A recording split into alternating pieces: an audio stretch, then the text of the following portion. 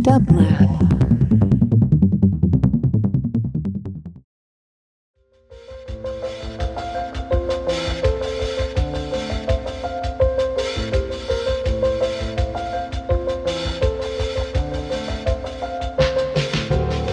Welcome to the Quarantine Tapes, a daily podcast from Onassis, LA and Dublab.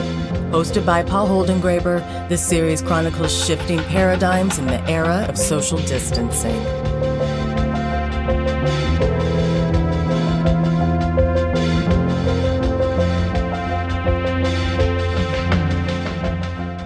One fine morning, I woke up early. Bella ciao, bella ciao, bella ciao. One fine morning, I woke up early to find the fashions at my door. Oh, Partigiano, please take me with you. Bella ciao, bella ciao, goodbye beautiful. Oh, Partigiano, please take me with you. Hello. Hello, could I please speak with Marc Ribot? This is he.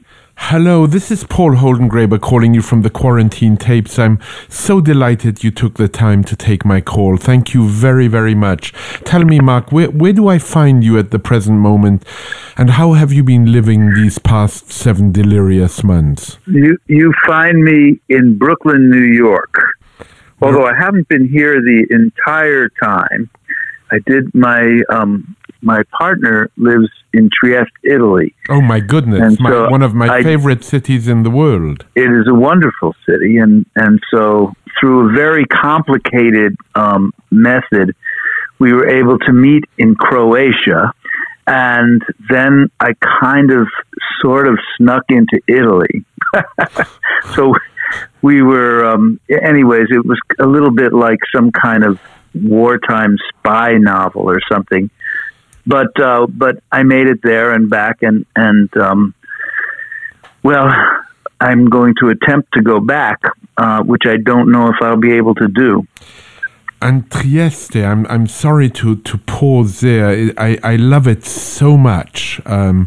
It's haunted with so many memories I don't have, but of Rilke and of Svevo and of Joyce and also one of the most magnificent books I've ever read in my life. Really, is on the city of Trieste, and I wonder if you know it. It's a book by Jan Morris called. Yes, I do. A wonderful book. Jan is so magnificent. I've had occasion to speak with her on several occasions, and really, oh yes, really, oh yes, she is. Is divine. I mean, and she is divine in every sense. Really, and I mean, and the book is wonderful. It really, really is. And I'm sorry, I wish I could spend the whole time just talking with you about Trieste, but I think we have other matters to discuss, perhaps.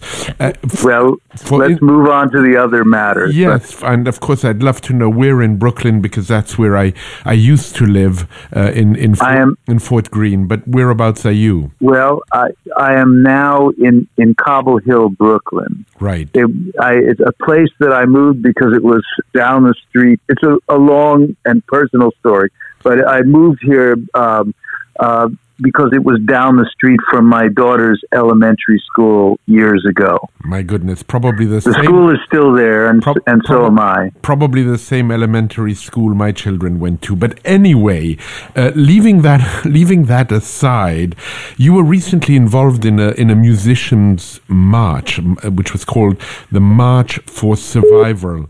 Can you give us a sense, actually, of what went on there? Well, yes, I can. I can give you what went on. First of all, we scheduled this march because there were two sets of circumstances which are often not discussed together. But when you discuss them together, you can see that there's a kind of been an emergency situation, a kind of perfect storm of unfortunate circumstances that have put many of my colleagues in what will increasingly become a desperate situation. The first is obviously there's COVID-19, the medical phenomena, but our current difficulties have to do with some legislative decisions around COVID-19. First of all, the first and most important legislative decision has been that at the end of July, the FPUC $600 weekly benefits on which people were surviving ended. And Congress was supposed to reconsider that. There's a long history. The Democrats made some reasonable proposals. The Republican Senate refused them.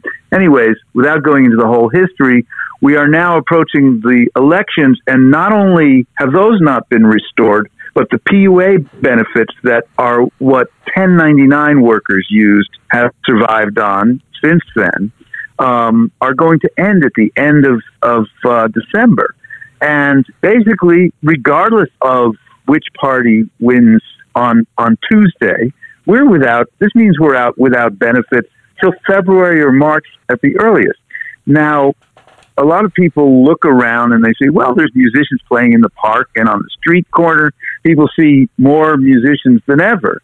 Well, that's true, but what those lovely free performances in the park are also called is begging. Hello? I hear you well. Okay. And so that brings me to the second set of unfortunate political decisions, which affect us here in New York. So I know this is a national broadcast, so I won't dwell on them for too long. First of all, I personally and MWA, Music Workers Alliance, which is the group that I am with that organized this protest, we strongly believe in safety first for ourselves, for our audiences, for the public, and we strongly recognize and support the right and the duty of government to keep the public safe, and that's definitely going to include the shutdown of many venues, and if things get very bad, of all venues. But in New York, people often say the devil is in the details. The potential angel is also in the details. Right. Between angel and devil. Between angel and devil, the details are important. And when we saw in New York, as you know, New York had a terrible time at the beginning of the it was one of the first hardest hit places in the U.S. because we're a city that's, very open to travel and anyways, for a number of reasons. But then after that, the city did what it had to do. The state and the city did what it had to do largely. And by the time summer came around, the infection rates were down. And the state and city worked well with restaurants. They came up with a creative plan. It involved dining on the streets, in the sidewalk. The city is broke, but it used the resources it did have. It owns the street. It owns the sidewalk to work with restaurants for a reopening. Then they gave regulations for gyms to reopen. Obviously, airlines have been, functioning since the beginning. They installed certain kind of filters in their air filtration systems. So government can work with businesses for safe reopenings under some circumstances. But unfortunately, in New York, our governor and our mayor did not, issued blanket shutdowns. So it's not that music was shut down, it's that our economy was shut down because we are not allowed, the venues are not allowed there's a city shutdown of all public space. There's no permitting for music events in public space. And there's a state shutdown that says that you can't sell tickets or advertise. So between those two, there's, like I say, music events are happening all the time, but they're not regulated and they're basically tip jar. So, or you're allowed to have music as long as it's ancillary to the dining experience. Anyways, so it was a big mess in New York, and we wanted to urge the governor and the state. We were not saying, "Hey, man, let us do gigs. We don't care what happens." But we were saying, "Sit down with us and let's come up with a safe reopening plan. Let's flexible seating theaters that are smaller and have enough entrances and are willing to put in HVAC systems with the right kind of filters and are willing to pay enough money to change the air 6 times an hour, et cetera, without boring people to death." No, there are things that can be done under certain circumstances. And we were protesting to say, in basically in a short way, no gigs plus no money plus no gigs, shutting down gigs plus shutting off the benefits, the federal benefits, means people can't live. It's a recipe for extinction. Yes. In short. And were you able to sit down with the governor? Were you able to sit down with the officials? Are you hopeful that you will actually? Well, we only did the protest. We only did the protest on Monday, so we have to give them. To be honest with you, I think it's going to take. I think it's going to take time. I think we're going to have to be on the street. We're going to have to do some form of action. This is going to take repeated action. And I don't think it's just musicians, by the way, or even just performers. I think that as this thing goes on, I think a lot of different types of workers are going to have to say what we've been saying, that if we can't work, we need relief. Right, and I think right, and you said it isn't just music. Of course not. And in France, for instance, bookstores have argued that they should be seen as essential services, services of public utility. And isn't there a parallel right there between what they are seeing as important and what the music world sees as essential? Yes, well. It's a trick, I agree with that, but it's a tricky, we have to be careful in how we speak about it, because always. I don't disagree with, if the government has to, in extreme circumstances, designate some services as essential and shut down the rest, that's what it has to do. But what the problem that I have is that creates, I see that as reasonable. It has to be done in an emergency. The problem is that it's a bit of a slippery slope, because the shadow of the essential service is the inessential service, of course. And okay, if that's the way it is, that's the way it is. But there seems to be some slippage from the essential service to the inessential service to the expendable industry, and from there to the expendable human being. And no human being is expendable. Not one. When Mr. Trump was on TV the other night, and he said, it's only 1% who die. He was talking about the United States, where 1% means 3.5 million people will die. So we can't be talking about expendable people. There may be essential services, and I will leave that to the state planners to determine which they are. Right. But the rest of us are not expendable people. That I know. At this march, did you sing any protest songs? I know you're interested in protest music, and you've said that in the civil rights movement, the act of singing together helped bring people together and give people courage, and it let people know that they're in fact not alone. Yes, and I think that's very important. But as several people have spoken, as several people have made me aware, and more than one of them has been a professional critic, my own voice may not be the best vessel for bringing that sense of encouragement. So I did not sing protest tunes, but at this march we did have a wonderful band, including various wind instruments, all of whom, by the way, had bell covers, and we all were masked, and we all did our very best to keep distance, and it was all outdoors. So in our protest, we said what we had to say, but we said it safely. So what I did was I shouted. We came up with slogans, and I shouted them into a megaphone. I think I did it as musically as possible, and this wonderful band, which included not one but two sousaphones, many percussionists, like I said, all kinds of horn players, and yes, and the drummer Kenny Wallison was there on his bicycle, which was equipped with, he could somehow ride a bicycle and play drums at the same time. Yeah, there were many people in this band, and so between the chants and the band, it was a very musical event. On your album Songs of Resistance 1942 to 2018, I was taken by your version of Bella Ciao and the way in which you bring forth its meanings through the lyrics, and of course Tom Waits singing was just extraordinary.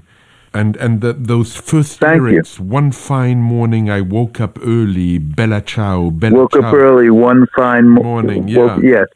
One fine morning I woke up early, find the fascists at my door. And I'm wondering what those lyrics bring to mind now. Well, you know what they bring to mind is that we read about these things in history. They bring to mind that my brother and I are sitting in my apartment now looking for a place to connect in Pennsylvania, which is one of the key swing states. We're looking for a place to connect in Pennsylvania to go and do poll watching and help people get to the polls, and to protect the elections, to protect the democratic process. And it seems absurd. I mean, I'm sitting in my comfortable apartment and thinking of driving 2.5 hours to go someplace to meet with people that I've never met, to do something. But when we read about these historic people, about the resistance in Italy or in France, it was no easier for them than it is for us now. It was just as they, like us, woke up one morning and said, "Oh my God, I have to do something." So I think that line, that's what it meant for me then, when at the time and now. Is that this is a portrait. It's a political song, but it's also a portrait of a moment in someone's life when they walk out the door and they have to say goodbye to their family. And Tom Waits does such a tremendous job, and the two of you together, it's really remarkable, Marc. I have to tell you. I'd like you to react to something Matt Dryhurst said about streaming platforms. He says, "My assumption is that whichever streaming platform wins, as all roads lead to monopoly in this economy, the artists that benefit from that streaming platform will be those artists that most dutifully satisfy the requirements of that streaming platform, which I think is a very different aspiration than satisfying the requirements of feeding healthy international and local music scenes." I think that's a wise statement, and it brings to mind Marshall McLuhan's famous "The medium is the message." The media is the message. There is no neutral media. They change, they alter, they have their own demands, built-in demands, and sometimes, by the way, they have overt censorship. I became aware today that Zoom has blocked academic conferences which were intended to discuss Palestinian issues. These were not political meetings. They were academic conferences examining the political situation, perhaps. But they were scholars, international scholars trying to meet, and they were prevented from meeting by Zoom because of pressure from non-academic groups. The pressure didn't come from within the university system; it came from outside pressure groups. And then, when other scholars tried to organize Zoom meetings to discuss what it means to be censoring this speech, those conferences were blocked by Zoom. So what does it mean to have complete private ownership of this type of communication at a time when people can't travel? Right. It's a frightening question, really. But to get back to the statement that you just read, I think at the same time, I don't want to be, even though my natural tendency is very much to be a Luddite. What I say is, what's so bad about the Luddites? They're pretty wonderful. Yeah. But I want to resist that tendency a little bit and say, okay, new technologies have come with their limitations, their limitations and their possibilities. But the problem with streaming, I don't think, is streaming itself. And even for all I know there's a lot of anger at Spotify, and much of it is justified. And I think that there are many ways in which they could improve. But the worst thing about the streaming services isn't the streaming services themselves. It's the fact that they are in competition with a huge black market in which basically anyone who can type my name or any other artist's name into a search engine can get our material for free. Right. And as long as that's the case, the streaming services are going to pay terribly because nobody can compete with zero. And right now, 48%, I believe, of the world's music is accessed for free on YouTube. And 38% of the world's listeners access at least some of their music through infringement or infringing copies of music. So, I mean, there's always been pirated music. There's always been bootlegs. Sure. But if it's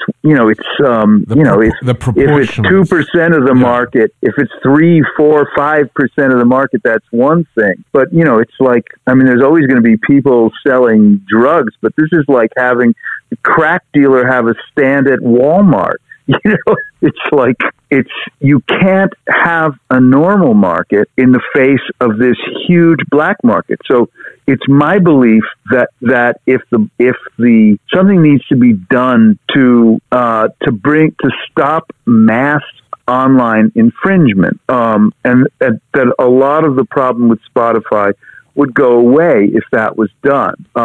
Why? Because if Spotify continued to pay 0.004 cents a stream, and the market improved, then all the labels and all the musicians would just sign with whoever, would just license to whoever paid better. Right. Yeah.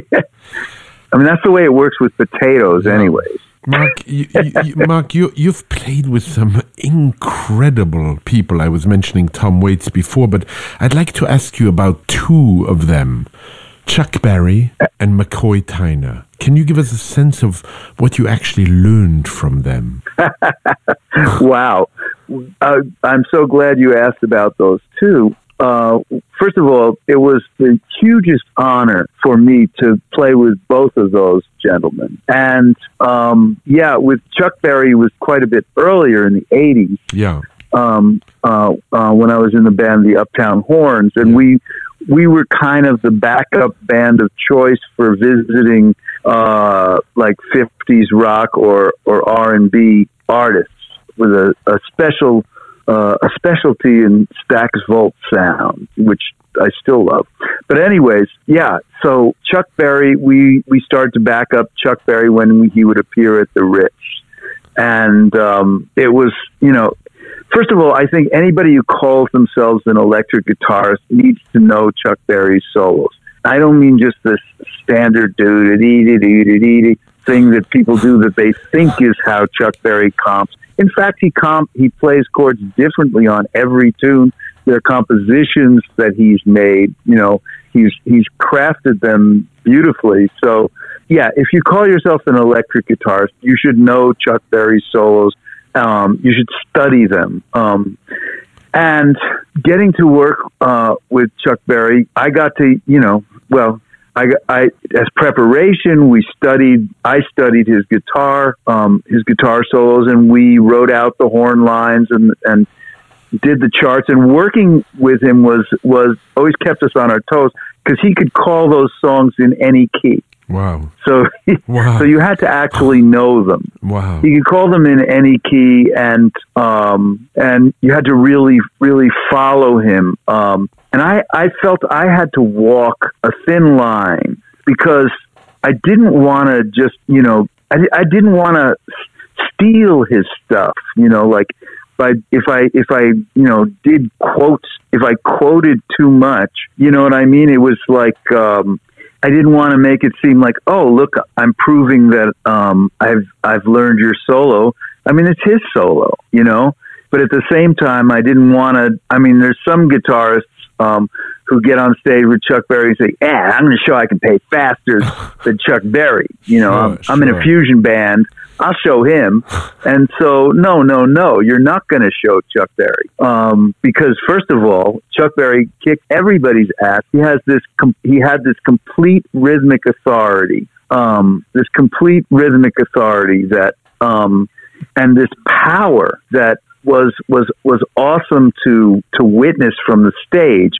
I mean, when he would point his guitar in a particular direction and play a note, you could see the audience ripple as if he'd sent out a force ray. And his use of his economy in his solos, his use of space, his way of making fewer notes than, let's say, a bebop guitarist would have used was I've studied and tried to learn from my whole life. So yeah, it was wonderful to be on stage. Also, I have to say something about rock and roll. I played with a lot of different people, but there are when I played with real rockers, people who really feel it, being on with Chuck Berry or Iggy Pop or Patti Smith, to be on stage with a real rocker, it's like being on stage with an uncaged tiger. The energy is really wonderful. Is really palpable. When Chuck Berry did one of his solos and projected something into the audience, or when Iggy Pop smashed the microphone, or when Patti Smith spits on stage, you're in the presence of something very powerful. And how would you describe your moments with McCoy Tyner? Okay. Well, first of all, McCoy, I mean, I have not really, even though I played at the Village Vanguard, I have been very hesitant to describe myself as a jazz musician. What I describe myself as is somebody who has a huge affection for some parts of the huge amount of work that's called jazz. And one of those parts is John Coltrane's music, which, by the way, Patti Smith also loved, and many people don't know this, but she's a pretty, she's not, I wouldn't call her a huge virtuoso, but she's a pretty good free jazz clarinetist. But to get back to McCoy, didn't know.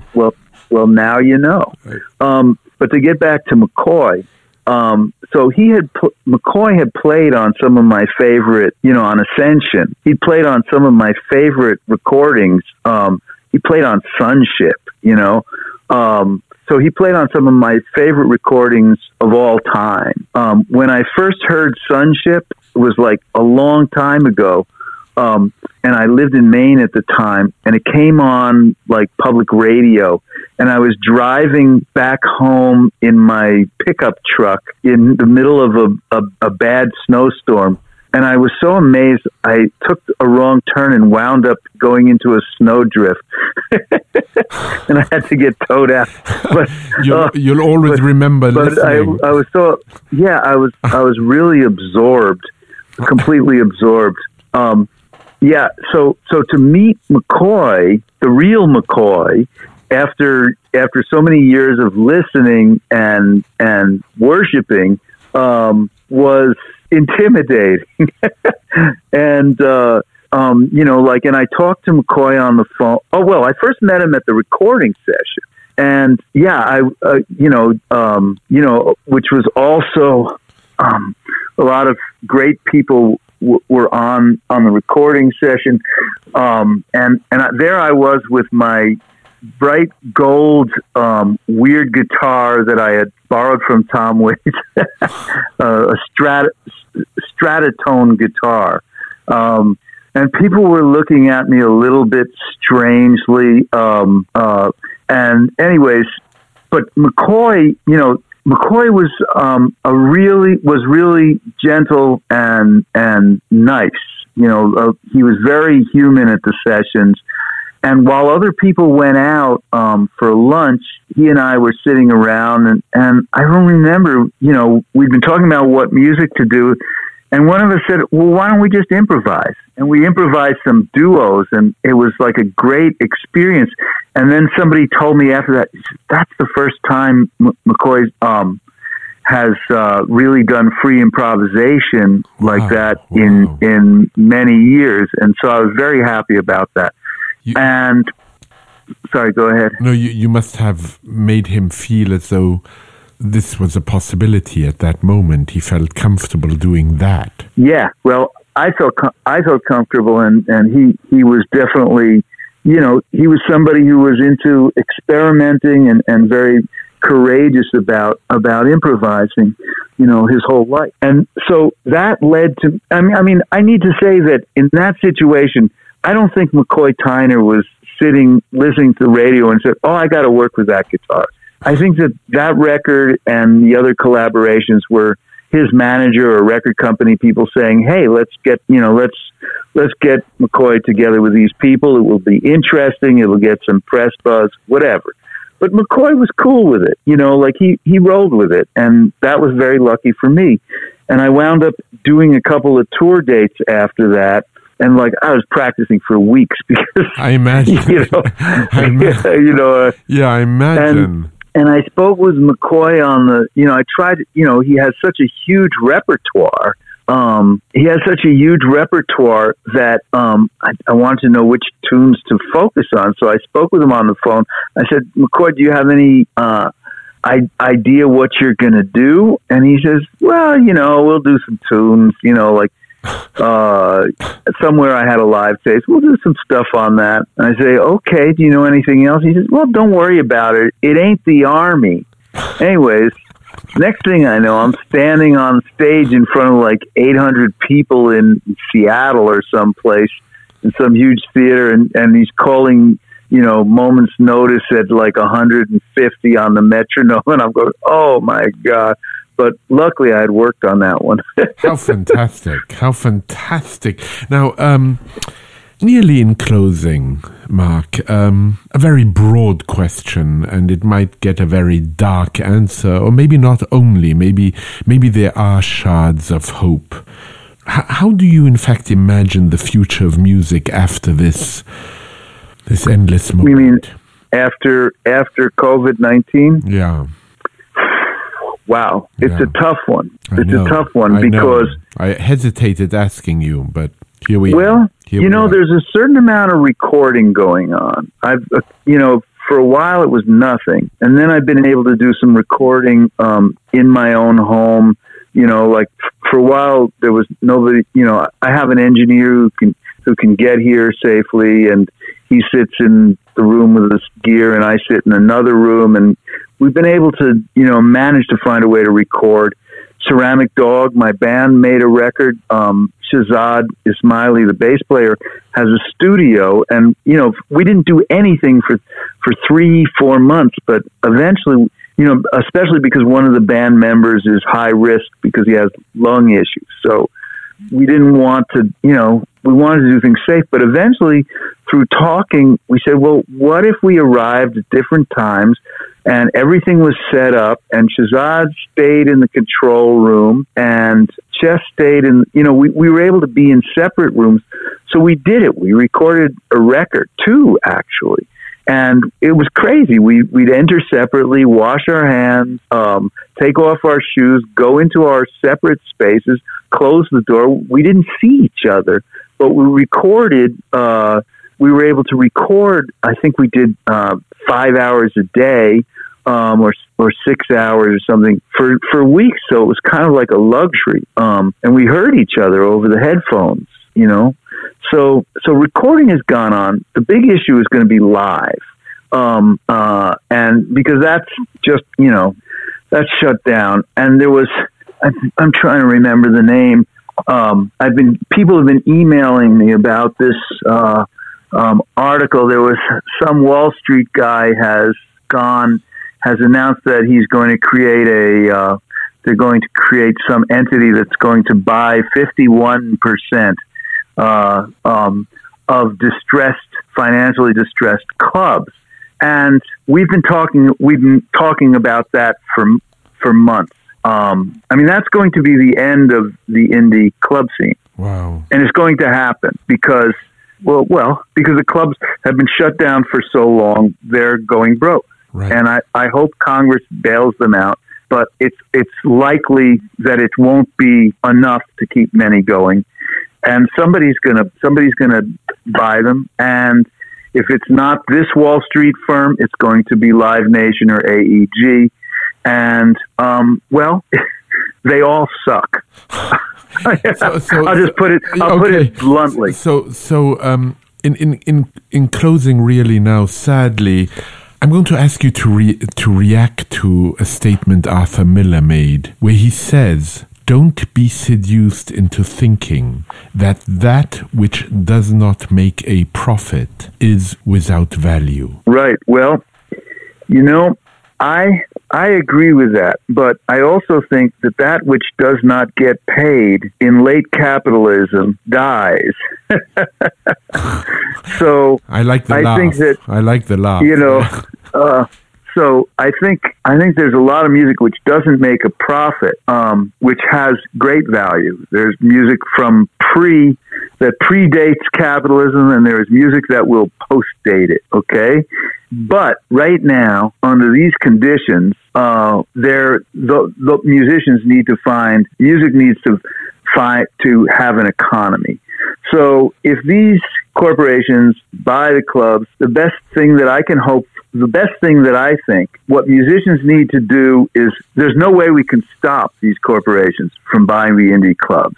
What we can do is organize and make sure that musicians are fairly paid in them. That's what I hope to do.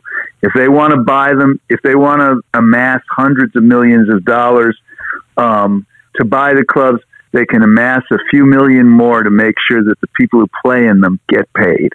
I don't want to hear about corporate entities with hundreds of millions of dollars and people playing, walking into the club and walking out with 15 without minimum wage. I don't want to hear about that, you know. So we need to organize to make sure that musicians are fairly paid. We need to organize politically so that we can survive this thing, and that's what I'm going to be putting my energy into.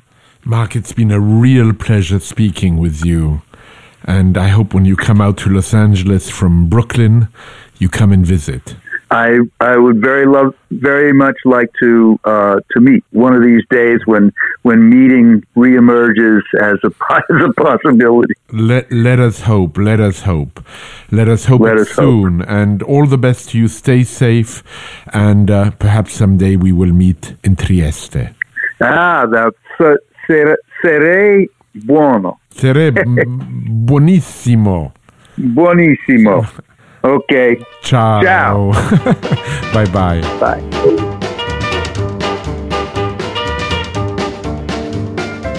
I bought a brand new airmobile, it's custom made. 'Twas a flight DeVille with a powerful motor and some hideaway wings. Pushing on the button and you will hear her sing. Now you can't catch me, baby, you can't catch me.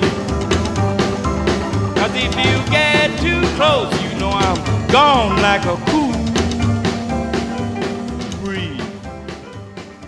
To support this show and Dublab's progressive programming, go to dublab.com/support. Drizzling showers, yeah, come on flat top. He was moving up with me, then come waving goodbye in a little old